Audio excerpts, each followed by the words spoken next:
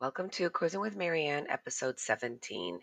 Today I want to cover some of the most popular terms in the cruise industry, cruise lingo. I want to go over cruise lingo so when you're on the ship, you kind of know, what this is referring to. So bear with me, there's a lot of different terms, and I'll try to cover most of them, most of the popular ones. Again, cruising has its own little world. And some of it may be familiar to you, some is common sense, some may be new, but if you haven't been on a cruise, these are some of the most popular terms. So let's just talk about port versus starboard. So this is the ship's sides. So port is left and starboard is right when you're facing forward. How I remember port is port has 4 letters and so does left. So that's kind of an easy way to remember that. Then you have aft and forward. So aft is the rear and forward is the front of the ship. Also could be called the bow. So again, another popular term that you could hear. The gangway is the walkway used for boarding and disembarking when you're docked. So, think about you might be getting off on level 4 of the ship and it's high up. So there's going to have a gangway that is going to allow you to get off the ship and in on the pier and into your port. A tender. So a tender is a small boat used to transport you to and from the ship to the port. So for example, if it's a big ship and you're pulling into a small island, the ship probably can't fit into that pier. So they're going to have a tender that's going to take you from the boat over to the port. It's usually like a 5-minute ride. It's not it's wonderful, it's no big deal, and then you'll be able to get to and from your ship.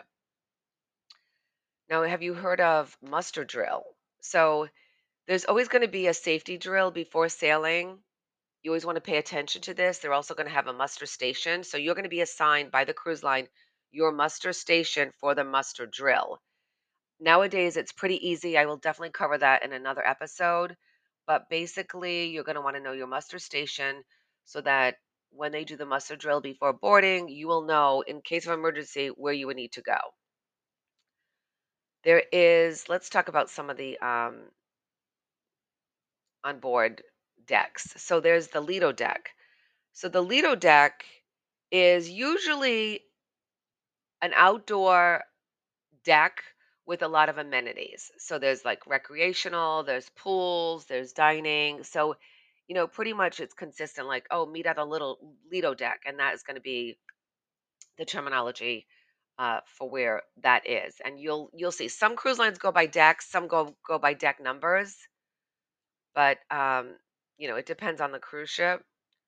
Also, there is the midship, which is basically considered the middle of the ship. There's also the trying to find the word I was looking for. Um, the atrium, which is going to be, the middle of the ship. It's usually, has a lot of has a bar. You'll be like the atrium. It's like the center of the ship. Usually in most designs on the ship, it goes up like it might be the whole length of the ship. You could look up and see all the other decks. So that is the atrium. Sometimes they'll have the pool deck. So just keep in mind, every ship is different again, every cruise line. So then you have a cabin versus a stateroom. So we call it a stateroom just to add a touch of elegance. So you can say, oh, my stateroom. It's just very popular in the cruise world. Sometimes I personally call it a cabin. Sometimes I call it a stateroom, but it's the same thing. So you can call it what you want. But obviously, it is your living quarters while you're on the cruise. So there's also the cruise director. On most ships, there's a cruise director. He's like the onboard entertainer, and you'll hear him go over announcements. There might be playing some pool games or doing some shows, and he's going to be there to greet you. And he becomes like, you know, um, one of the most popular guys that you'll know on the ship, other than the captain. Of course, we all know who the captain is. Um, when you hear the term disembarkation, that is basically exiting the ship, getting off the ship, disembarking. So that's another popular term. I think I already said that word earlier. Sea day is another popular term, which is basically a day at sea. So you can call it a day at sea, you could hear a sea day. One thing I want to cover, this is really important too. I just thought of this, but it's ship time. So you're always going to want to go by ship time. And so what happens is that sometimes you'll pull into a port and there might be a time change for that particular port, but usually the captain will tell you and it'll be on your all your documents. Keep in mind you go by ship time. So if it's, 10 a.m. on ship time, or let's say 4 p.m. ship time and it's 3 p.m. island time, you're going to want to make sure that you're following ship time so that the ship doesn't leave without you when you're out at the port of call and you have to get back. So just remember ship time. Sometimes it's the same time, but occasionally in some islands it could be different. So let's see. An onboard credit is usually money that will be given to you either, as a gift or as a complimentary package or a promotion. So that's the money that's on board your account that you can spend on shopping or activities on board. Your cruise fare is basically your cruise ticket covering all the inclusions of all the amenities on board. A shore excursion is going to be an organized tour or activity that's going to be allow you to take on, on the ship, which is going to make the experience more enjoyable by doing that. Um, Highly recommend shore excursions. I've covered that before. Your purser is the person in charge of all of the money on board the cruise. So you might hear that go to the purser's desk.